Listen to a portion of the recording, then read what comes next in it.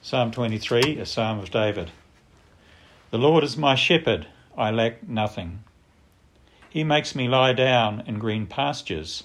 He leads me beside quiet waters. He refreshes my soul. He guides me along the right paths for his name's sake.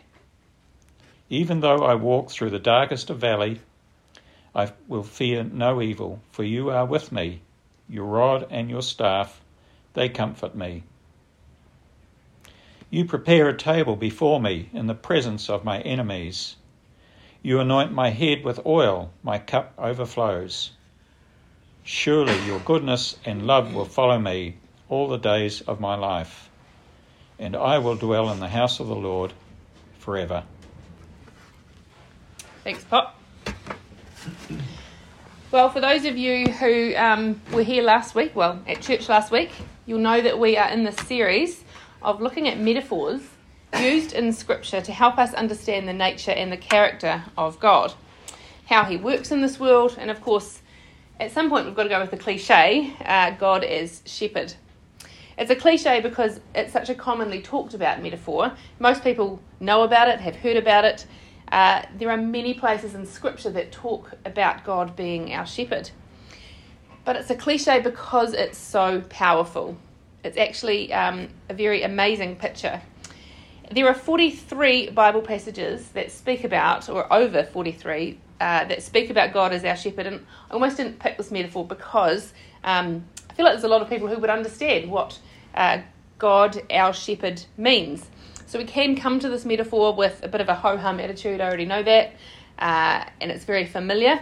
But as all things to do with God, there are always more things to learn. And today, as we come to this passage, I'd love to pray for us that the Lord opens our eyes to see something fresh about his character, especially around him as our shepherd, that helps us to deepen our view and therefore our love of him. So let me pray. Father God, as we come to this passage that is probably so well known to all of us, we ask that your Spirit would speak to us, you would bring things to mind, and you would help us to see fresh things about who you are, how much you love us, and how you're working in this world. Therefore, how much we love you and how much we can live in response to you as our shepherd. So, Father, bring this word and make it deep in our hearts and change us, Lord, in only the way that you can. We come to you this morning wanting you to teach us more. In your name, Jesus. Amen. Now, I've had to mostly limit myself to one deep dive in a passage to unpack this shepherd metaphor because, as I said, there are 44 ones I could have chosen. And like the metaphor, the passage, Psalm 23, is very well known. It's often used at funerals. So people, or to minister to the dying. And so people who've never been in church or who aren't Christian, who don't know the Bible, they've often still heard of Psalm 23. But this psalm is actually a psalm about living. It's a psalm of profound trust. It's a psalm that deeply challenges us in our faith. And when we dig into this psalm, it's actually a bit of a litmus test as for the strength of our faith. So jumping right in, at the top it says, it's a psalm of David, who himself, as lots of you will know, was a shepherd. Perhaps that's why the metaphor of shepherd is so commonly found in the Psalms. But the metaphor of a shepherd, of God as shepherd, wasn't actually original to David. There were many ancient Babylonian texts where Babylonian kings would refer to themselves as shepherds, and that the ancient god Ea would give him wisdom to shepherd the people in his kingdom. So he too wrote that he provided his people with pastures and still waters. So it wasn't an uncommon metaphor for the people of God to hear. Now we too like to think of ourselves as shepherds. Graham and I have got a flock of 6 sheep down there, which expanded to 11 overnight on Tuesday when we woke to 5 lambs being born. Those ewes clearly had their cycle in sync. But we aren't actually really shepherds in the way that shepherds were back in the time of David. We, or rather I should probably say my father-in-law, makes sure that the fences are sturdy, that the water is flowing into the troughs, and we move them every few days into a different paddock depending on how the grass is growing. We give them the odd drench, but we don't do that much else. We don't even have to shear them because they're a self-shedding breed. So if you've ever come out and thought, what a terrible shearing job you're doing, because people do often say that to us, it's because they're losing their own wool themselves and it's not a clean break. But regardless, it's a really hands-off approach. But shepherds back in the time of David, as many of you know, had to be wanderers with their flock. The land couldn't sustain a grass growth in a way that the sheep could then stay in one place like we have that today. They didn't have irrigation systems, they didn't have water troughs, they didn't have modern grasses and fertilisers. Shepherds had to take their flock on a journey. They had to take them far off to places to find the grass, depending on where the grass was growing in the time of year. So sheep depended on the shepherd in a way that we don't fully appreciate. The shepherds had to find them water and pasture, but goats are a lot more independent. They didn't need that. Shepherds provided shelter, they provided medicines, they helped in the birthing. So sheep back then were virtually helpless without the shepherd. And the first 3 verses of this psalm speak to the reality of an ancient shepherd, don't they? And as a metaphor, therefore, how it speaks to the care given by God to his people. David starts, "The Lord is my shepherd." First up, David declares that the Lord is his shepherd. We're all shepherded by something. We're all led by something. We're all being guided or fed by something or someone. We're never in a vacuum. We like to think we are, but we're not. We're always being influenced and fed or guided by something or someone. And if it's not the Lord, it'll be something else that we worship or we follow. So the first question this text asks of us is, who is your shepherd? The Lord is my shepherd, David writes. I lack nothing. Here we see that the Lord as shepherd provides for his sheep in such a way that they actually want nothing else. They don't need anything else. He and what he provides them is enough. And you can kind of hear the confidence of David in this opening statement. He makes me lie down in green pastures. He leads me beside quiet waters and he refreshes my soul. So God the shepherd leads his sheep to both food, which are the green pastures, and water. Now if you know much about sheep, you'll know that they only lie down when 2 conditions are met. When it's full and it's feeling safe, when it's feeling secure. Lying down when it's so full of food, it can't fit any more in, and it's ready to chew the cud. Brings it back up, chews it, and swallows it. Brings it back up, chews it, and swallows it. It's pretty gross when you really think about it, but anyway. So this is clearly a picture of abundance. Sheep in green grass, abundant growth, and they're abundantly full. And also lying down because it's full of confidence that it's safe. There's no threat. A stressed sheep, concerned for its safety, will be on its feet, ready to run. But one who feels secure and relaxed in its safety lies down. How are our sheep feeling? Oh, they're all pretty relaxed. They're all lying down. That's good.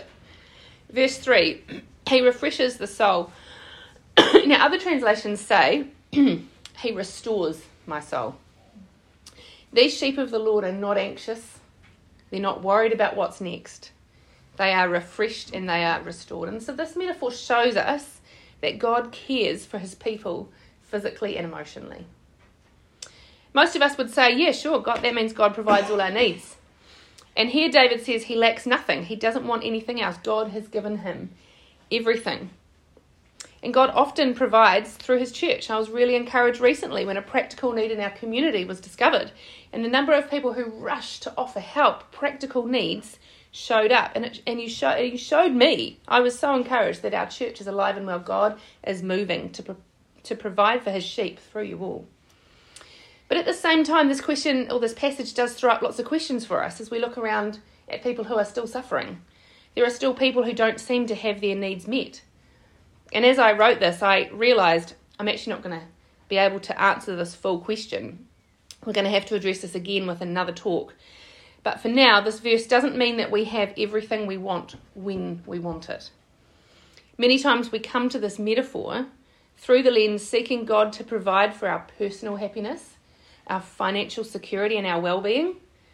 And we love this promise of God providing for our physical needs, but then the wheels fall off our faith when suffering happens. And when we encounter a time when we're in a dark valley and when something robs us of our happiness. But when we look at this provision through the lens of God, providing for his kingdom purposes in the big picture, we see every time that he does provide everything for his people to do his will. It's quite a big difference there. Bishop Jay wrote in his writing this week, referencing Tim Keller, that when we live for our own personal happiness and our comfort, pain and suffering and lack of what we need and want ruins our main aim of life. Suffering and happiness are incompatible. The biblical view of life is to live for meaning, to live for the fulfillment of God's kingdom. And God always provides for his kingdom to be advanced. Keller says you only have meaning when there is something in life more important than your own personal freedom and happiness. Something for which you are glad to sacrifice your happiness. So we're going to explore that again in another talk because I know it needs some more time. But another question for us to take away today as we think about this, are our appetites dictated by the world around us or by God? Do we trust like David did? Or do we work anxiously to gather more around us for that just in time or just in case time? It's actually a deeply challenging passage for us, myself included.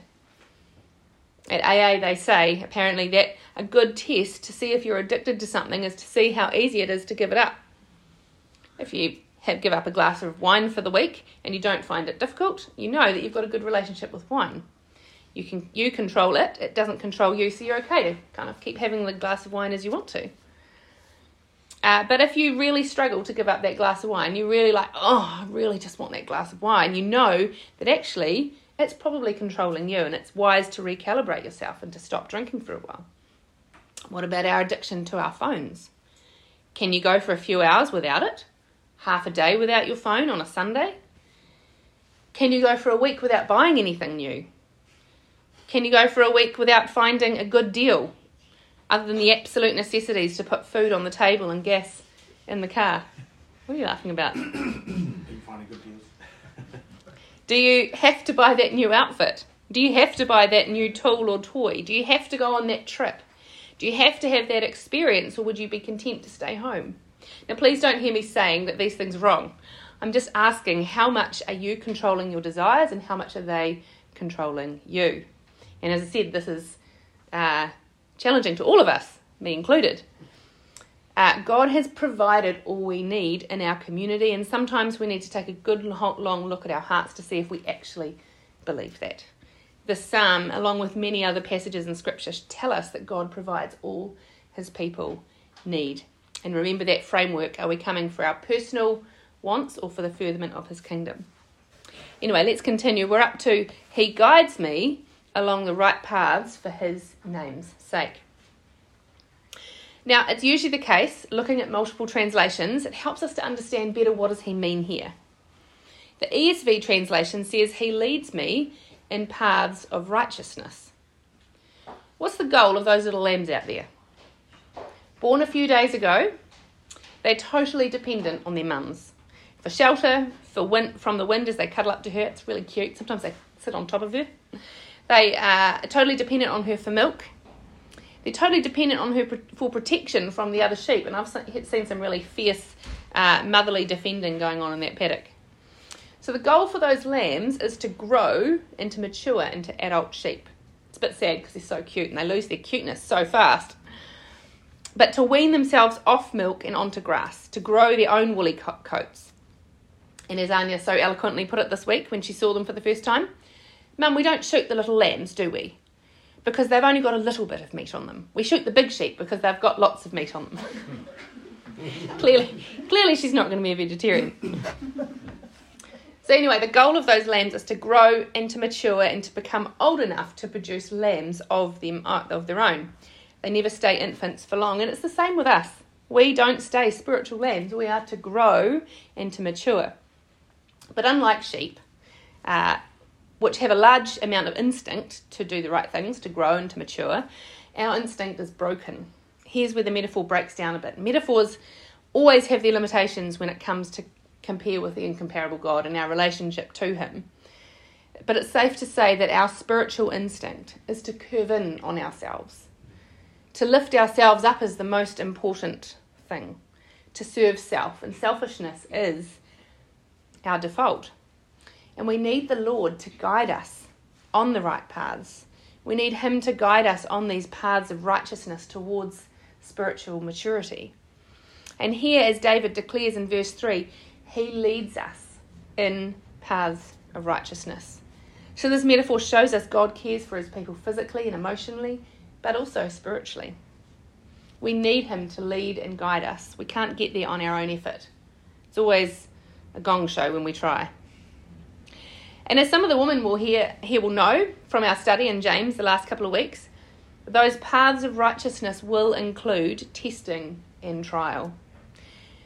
Now, in arid environments like the Middle East, the quiet, still pools of water that we have read are in the hills. They're in the canyons, not where the hot sun is going to evaporate them so fast. But what else is in those hills and canyons? The wild animals, the danger for the sheep. Have you ever wondered how the 100th sheep gets lost in a flat desert? In the parable where Jesus leaves his 99 to go and look for the lost one, it's not out in the open, but in the canyons and the caves. He has to lead them through uncertain terrain for the water. Yet David says he feels secure enough in his shepherd to lie down. The people of God can feel secure enough for him to lead them through these paths on righteousness. And even when trouble comes, as we all know it does come, to whether you believe or not, trouble comes in life. That's the reality, but we will fear no evil. That is the reality of this person described in verse 4. This is the reality of the person in verse 4. Even though I walk through the darkest valley, I will fear no evil, for you are with me. Your rod and your staff, they comfort me.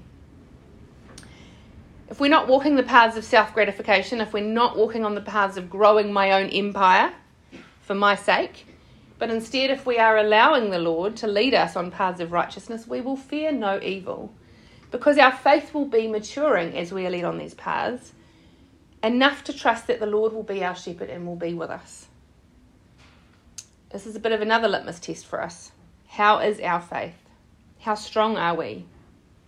Many of us think of shepherds as a pretty cosy metaphor. I don't know if you grew up with any of those pictures where you see Jesus as the shepherd, as a long-haired man in a white flowing coat with a kind of a belt around his waist and a nice shepherd's crook. The sun's shining and the little lambs are all folded up his feet, smiling up at him. Well, to be honest, that's not what a shepherd looked like. God bless those artists, but they did us a disservice. To be a shepherd back then in the ancient Near East was no cosy job. As anyone looking after animals would know, it's not an easy job. To be a shepherd back then was really looked down upon, but it was a very necessary job, which took real guts. No fences to contain the sheep, therefore shepherds had to walk big, massive distances. They had to be fit and athletic. There were no guns to shoot the wild animals.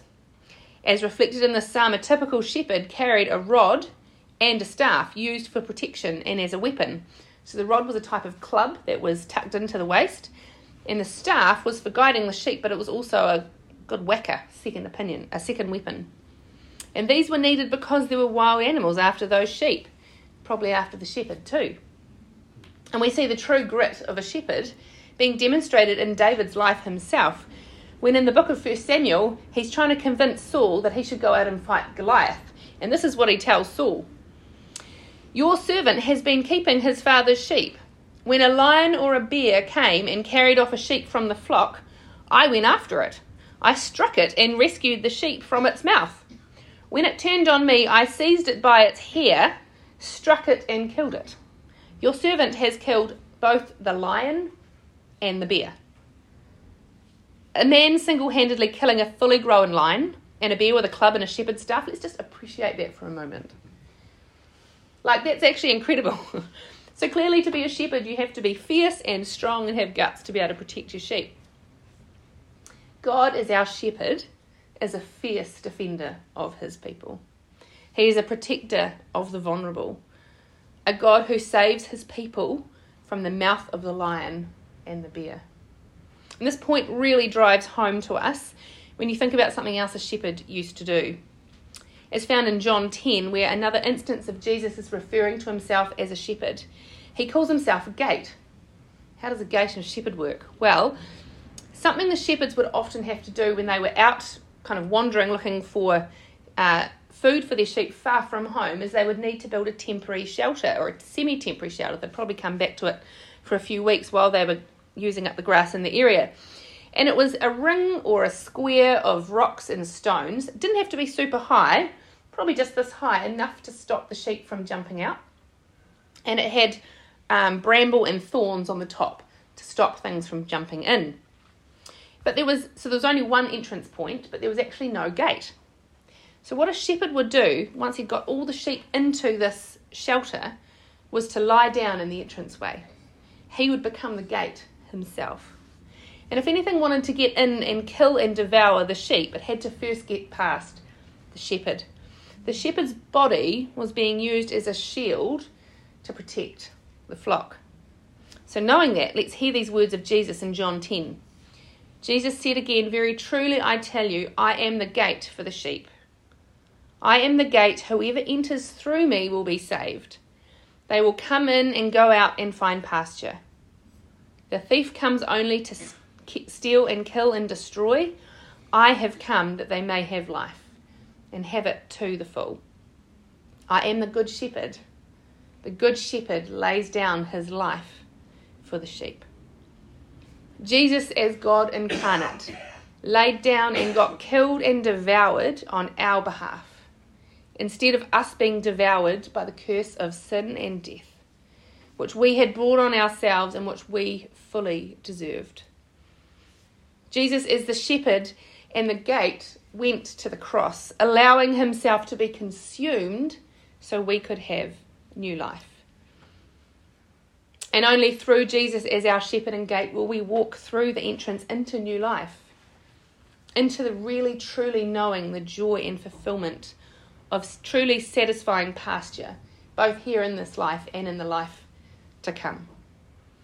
Only here in this life can God be our shepherd. He's the only one we can trust to care for us physically, emotionally, and spiritually. And he wants to care for us, each and every one of us. The invitation is there. His pursuit is evident on the cross. While we were still sinners, while we still ignored him, we still decided we were better off without him, he died for us. He laid down his life for the sake of you and me. And there's nothing God could have done more to offer us by way of invitation to his love and to become part of his flock. And that invitation is open now. But if we don't take him up on it, one day the gate will be gone. We've got a limited time in this life. Goodness, these years are going so fast. I feel like I'm going to wake up tomorrow and be 80. There is an urgency to turn to him and to allow him to be our shepherd. When we do accept him as our shepherd, the keeper of our lives, and the one whose voice we follow, we walk out into abundant pastures of goodness and righteousness, where we are safe, where we can lie down and be full in his presence, not just in the life to come, but here and now. Although as we depart from the shepherd metaphor after verse 4, we need to appreciate this text, the end of this psalm, in its complete unit as a whole, because the last two verses speak to God as our provider and our protector, just through the lens of hospitality. And we can see the pursuit of God's goodness for our lives. Verse 5, "You prepare a table before me in the presence of my enemies. You anoint my head with oil, my cup overflows." Here we have more language that speaks to the generosity of God. A table full of food and abundance, even amidst the trials of life. This hospitality language speaks to what a king would have given his extended household, those he considered his own, and this is what God is doing for us. We are part of his family. Fragrant oil reserved for the most important of guests in ancient hospitality, as we heard Michael speak about a few weeks ago. He anoints us on our heads. Our cups of wine are full. We are more than satiated. Can you hear the generosity and the extravagance of hospitality? It's not a meagre provision. It's not a little bit like, "Oh, here you go," says God. It's come and enjoy the fullness of life with me. And here's my favourite bit, and we sang about this before. Surely your goodness and love will follow me all the days of my life, and I will dwell in the house of the Lord forever. Now that verb for follow me, in the original Hebrew, was a verb called radaf, which means to run after, to track and to pursue and to take captive like a hunter would track his prey. So we're kind of done a bit of a disservice in the English when it says follow after me. It's kind of a pretty weak term, isn't it, when we think about, say, a puppy following after us when it's got a bit of energy. But it's actually a term of active, intentional pursuit. And fitting with the shepherd and the sheep imagery, as a sheep might have been chased after by wild beasts, and while we were once chased after by the curse of sin, chased after because of our sinful choice, now God is committed and he is relentless because of his care and his love for his sheep.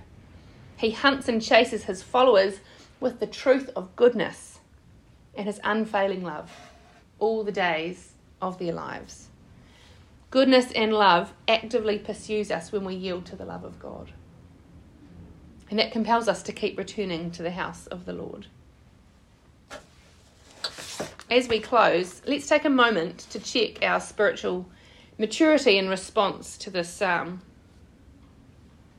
Just answer in your own hearts. When trials come, do we freak out and fall to pieces?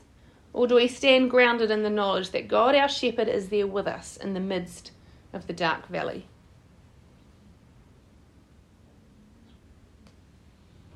Are we like the sheep who feel full in what he has given us? Or are we restless to acquire more for ourselves, anxious that we won't have enough?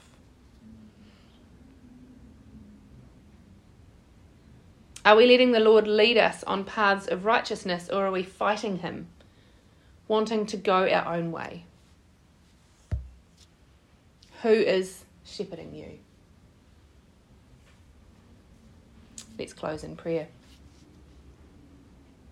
Father God, we thank you that as the ultimate good shepherd, you not only call us to be your sheep, you make it possible by laying down your life as our shepherd and our gate, so that we can have life abundantly in you.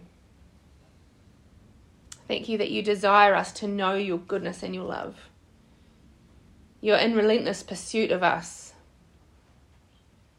a pursuit that took you to the cross, so that we might know what genuine love and life and freedom really is. Father, would you challenge us and move us closer to you? Help us to respond to you. Help us to say yes to you, to being our shepherd. It's the only way to true life. Amen.